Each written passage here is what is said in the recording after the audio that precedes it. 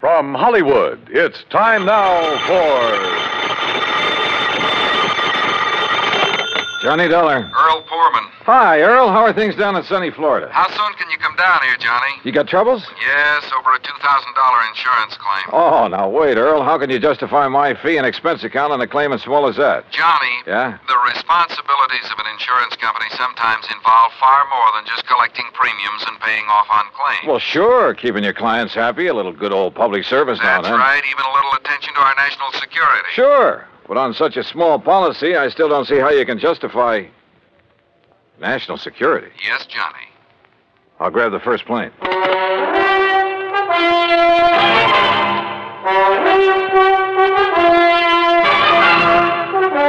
Bob Bailey in the exciting adventures of the man with the action-packed expense account. America's fabulous freelance insurance investigator. Yours truly, Johnny Dollar. And now, Act One of yours truly, Johnny Dollar.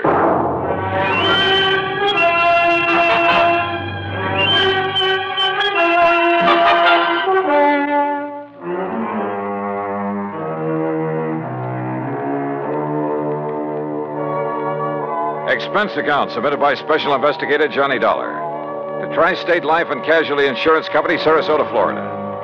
Following is an account of expenses incurred during my investigation of the Wayward Moth matter.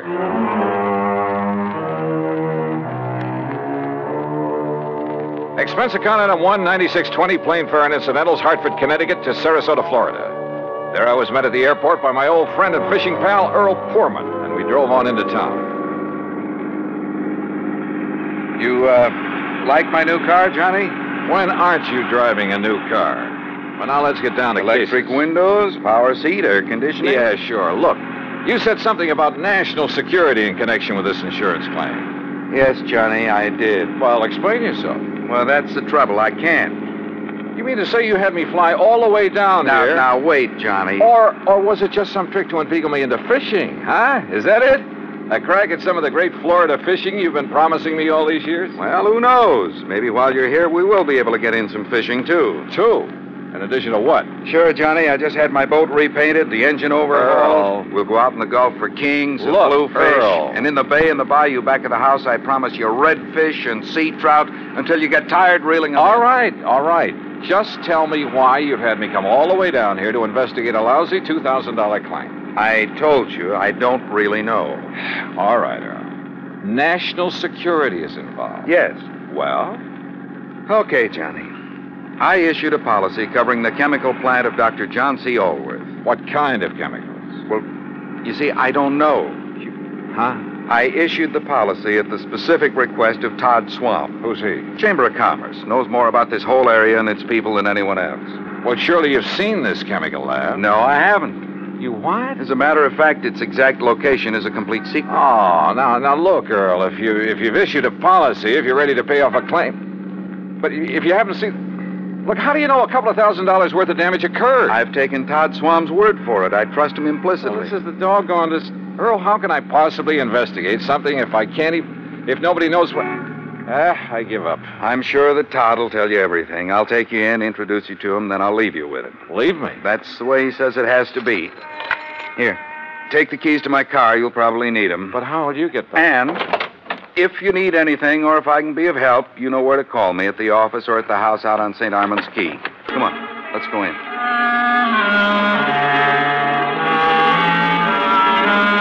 Todd Swam is a young, pleasant, aggressive sort of chap. Serious, alert, perceptive. He thanked Earl for bringing me, then led me alone into his private office.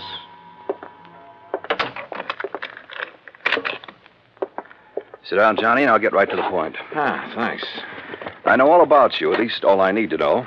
Not only from Earl Poorman, but from a lot of the cases you've handled. Well, then you went up on me. I also know that on occasion you've handled security matters, worked hand in glove with the FBI and so on. So? All right. My job here is not only to promote Sarasota, tell the world what a nice place it is to live, nice people, good homes, ideal climate. Great fishing. Yes, fishing, boating, just about everything. Okay, I'm sold. But what about this Dr. John Allworth? My job is also to be of whatever service I can to the people of the city. All right. Dr. Allworth has lived here for years. Chemist, retired. Until recently, that is. Well, go on. Now, in his small laboratory, carefully hidden in the swamps of the Everglades, for security reasons, Dr. Ulworth is producing an important rocket fuel ingredient. Oh? For use at one of the testing centers here in Florida. Cape Canaveral? He and his assistant work entirely alone, for obvious reasons. Look, Earl says there's been some damage at his place. That's why I asked him to have you come down. But only a couple of $1,000 worth. That is beside the point, Johnny. I think it's a case of sabotage. But if nobody's even permitted to know where the place is. And if you're ready, we'll go out there right away. Okay? Right.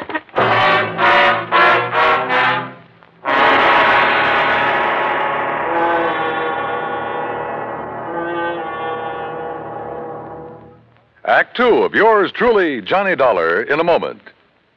And now, Act Two of yours truly, Johnny Dollar and the Wayward Moth Matter.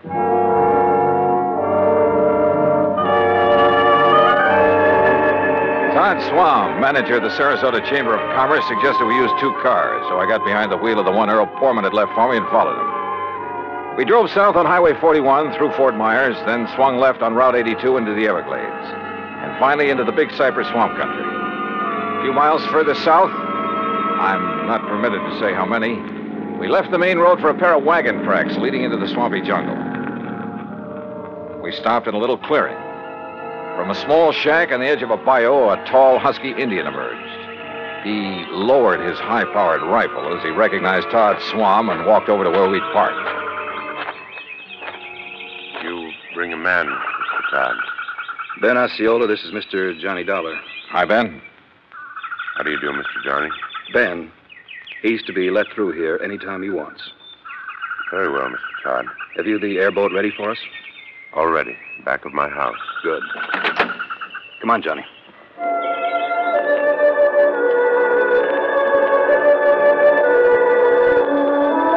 The airboat, parked on the edge of a bayou back of Ben Osceola's shack, was an aluminum hull about 12 foot long, square across the bow instead of pointed. 2 high seats were built up on it. At the back was a powerful motor with a propeller of the airplane type. Todd Swam and I climbed onto the precarious little seats, and we took off. And brother, I mean took off. What a ride. The airboat half planed, half skipped over the shallow water of the bayou. Perched up over the hull itself, I kept waiting for us to flip. After a quarter mile or so, we came on a vast plain of soggy, grassy marshland, splotched here and there with patches of clear water. Now and then, on half-submerged logs, big turtles quickly drew in their heads as we approached. More than once, a huge alligator gave us the beady eye, then quietly sank below the surface of a shallow pool. Plenty of rattlers and cottonmouths around here, too. Thanks a lot. Finally, we pulled up to an acre or so of brush and trees that looked almost like an island in the middle of the swamp. On it sat a long, low building made of concrete block. This is the place, Johnny. Unless you'd like to ride around a bit more. No, thanks.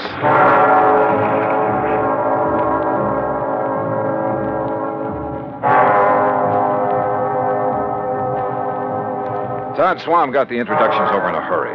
Dr. Allworth, a short, wiry old man with sharp features and a shock of white hair, led us into the laboratory building.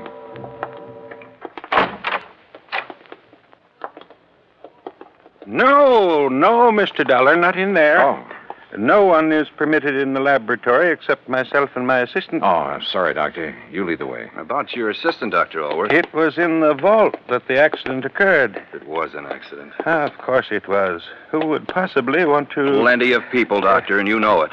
It may sound corny, but this whole country has enough enemy agents. You speak as though we were at war, Todd. Well, we're certainly in a Cold War. And speaking of agents... A moment, please, gentlemen, while I work the combination of this lock. This vault looks big enough for a bank. In it, I keep 2 things, Mr. Dollar. The finished rocket fuel component. Yeah? And the delicate apparatus with which I complete the final secret stage of its production. Apparatus no one but myself has ever seen. And you're letting us see it? Well, the accident has rendered it completely unrecognizable. I still haven't learned what happened here, you know. Matter of fact, I haven't either, Johnny. But I certainly have my suspicions. Doctor. There we are. No, don't go in. Well, The substance on the floor is so corrosive that, well, look. You can see how the legs of that heavy metal table have completely corroded. left nothing but a pile of splintered metal and rust. The rocket fuel did that? Now, there, in the corner at your left, are the rotting, tangled remains of the apparatus I mentioned. The apparatus the insurance money will replace so I can make up for valuable time lost. Doctor, I tell you, it was no accident. What happened, Mr. Dollar, is that the heavy glass flagon containing the finished rocket fuel additive, Glass, Doctor? a very special glass over an inch thick, the flagon containing about 5 liters of it was on that marble slab there in the middle of the floor, ready to be crated and shipped to its destination. I see. I had completed processing it night before last. Early yesterday morning, for some reason I have not been able to determine, the flagon exploded. Well, I'll bet I can find a reason. Where's that assistant of yours? Leon? Yes, Leon Salkoff. Salkoff? Yes, Johnny. A man doing secret work for the rocket missile project hires an assistant with a name like that. Now, Todd, Leon Salkoff. I- Doctor, there was a famous, well, I should say infamous character by the name of Salkoff during the last war, a young chemist, Yes, Mr. Dollar. mixed up in a couple of industrial bomb plots. And if this is the same man... It is the same man. Well, then, good heavens. Exactly what I think. No. You're both wrong. This man was cleared in the war trials. Well, what difference does that make? I say a leopard can't change his spots. But don't you see that not even he knows the combination to this vault? Some other way to get in? Those little windows up there? 8 inches square and 2 inches thick. And you're sure there's nothing in your process that would cause the bottle to explode? Oh, I have checked and rechecked it. Where was Leon Salkoff when it happened, and where is he now? Well, he went to Fort Myers for supplies early this morning. He should be back. My guess is that he kept right on going. Yeah, Todd, I'm inclined to agree with you. Because, Doctor, if what you've told us is true, well, somehow, someone must have got to this stuff. How high are those little windows above the ground outside? Oh, about 5 feet. Then a gun, perhaps, aimed in through a window. But they are all in place and unbroken. Well, any reason why one of them couldn't be removed from the outside, then replaced? Well, I don't know. I'm going to see. I'll be right back.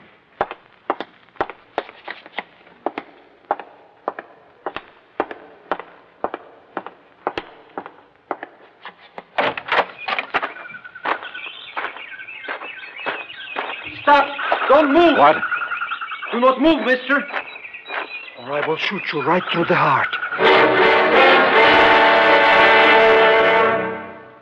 Act 3 of yours truly, Johnny Dollar, in a moment. And now, Act 3 of yours truly, Johnny Dollar, and the Wayward Moth Matter.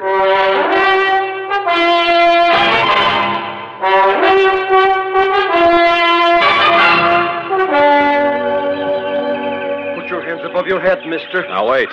One move and I will pull this trigger. Who are you? I will ask the questions.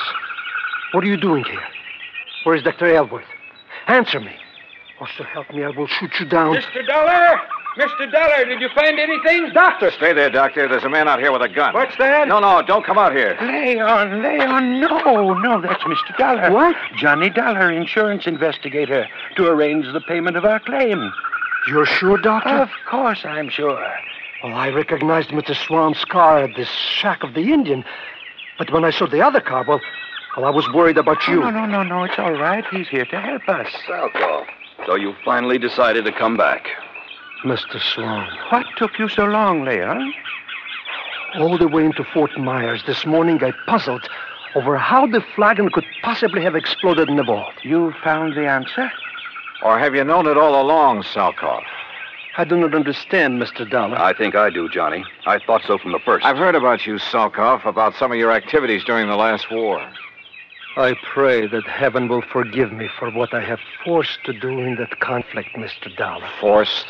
It is my hope that by serving this wonderful country that has given me refuge, in some way I can make up for the terrible things I was compelled to do for the men who sought to rule the world. Now, that's a very pretty speech. Oh, it's true, Mr. Dollar. You've only to consult the records of the war trials. I may take a look at those records before I'm through with this case. I humbly beg you to do so. You still haven't told us where you've been all day, Leon. I tried to figure out how the explosion could possibly have occurred. So I telephoned one of our contacts. Contacts? The glass company that has furnished us with the heavy flagons. But there is no way the additive could have caused them to disintegrate. Disintegrate? No, Doctor. Where the flagon had stood, we found a pile of granulated glass. The flagon had completely crystallized. Oh, but even so, Wait. Of course. Of course. By some means, a critical... Exactly. A critical... The formula for the glass that I obtained from the glassworks indicated the possibility. Would you gentlemen mind telling us what this is all about? Mr. Dollar, I believe Leon has found the answer. Well, if he has, I'll take back a lot of the things I've said and thought about him. Of course, we can't be sure until we proved it. It means waiting until morning. Oh, great. Meantime, we have a lot of work to do.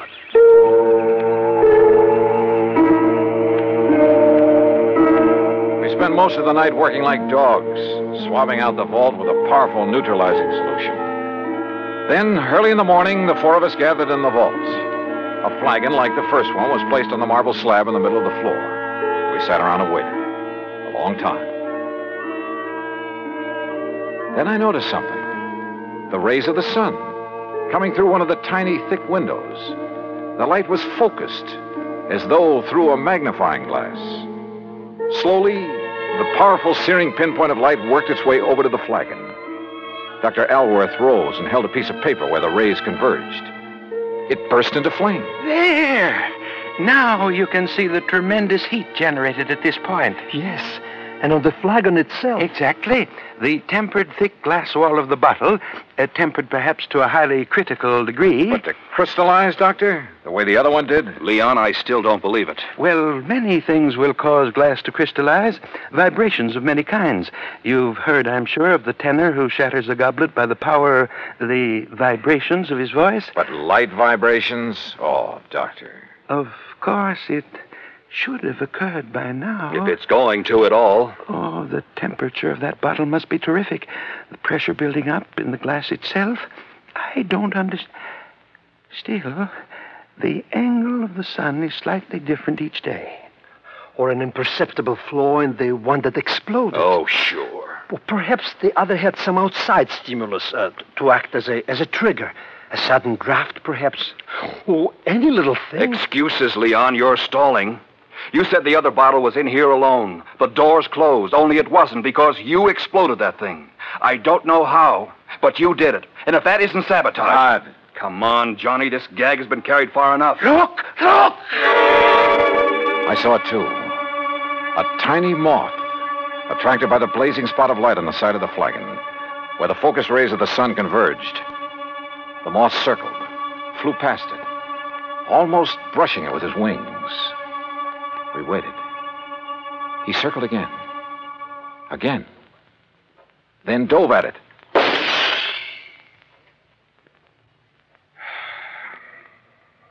Well, Todd. Yes. Leon, I apologize.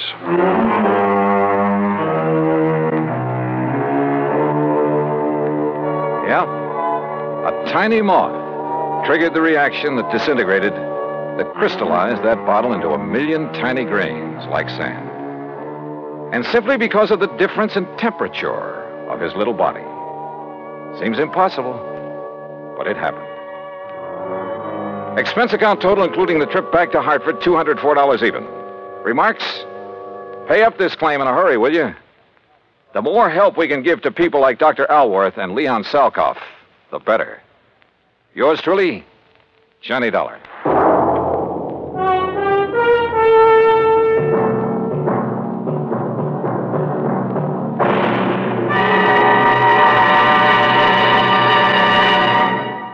Our star will return in just a moment.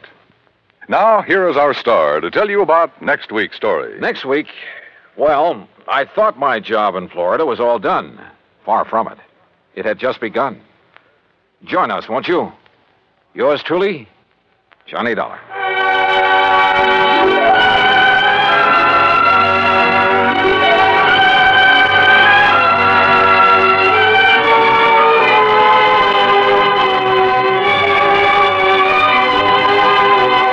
Yours truly, Johnny Dollar. starring Bob Bailey, originates in Hollywood and is produced and directed by Jack Johnstone, who also wrote today's story. Heard in our cast were Vic Perrin, Herb Ellis, Paul Richards, Lou Merrill, and Leon Velasco. Be sure to join us next week, same time and station, for another exciting story of yours truly, Johnny Dollar.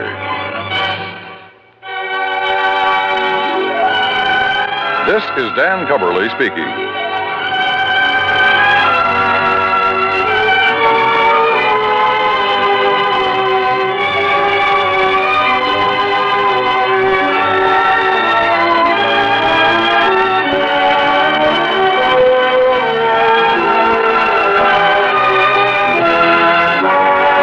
This is the United States Armed Forces Radio and Television Service.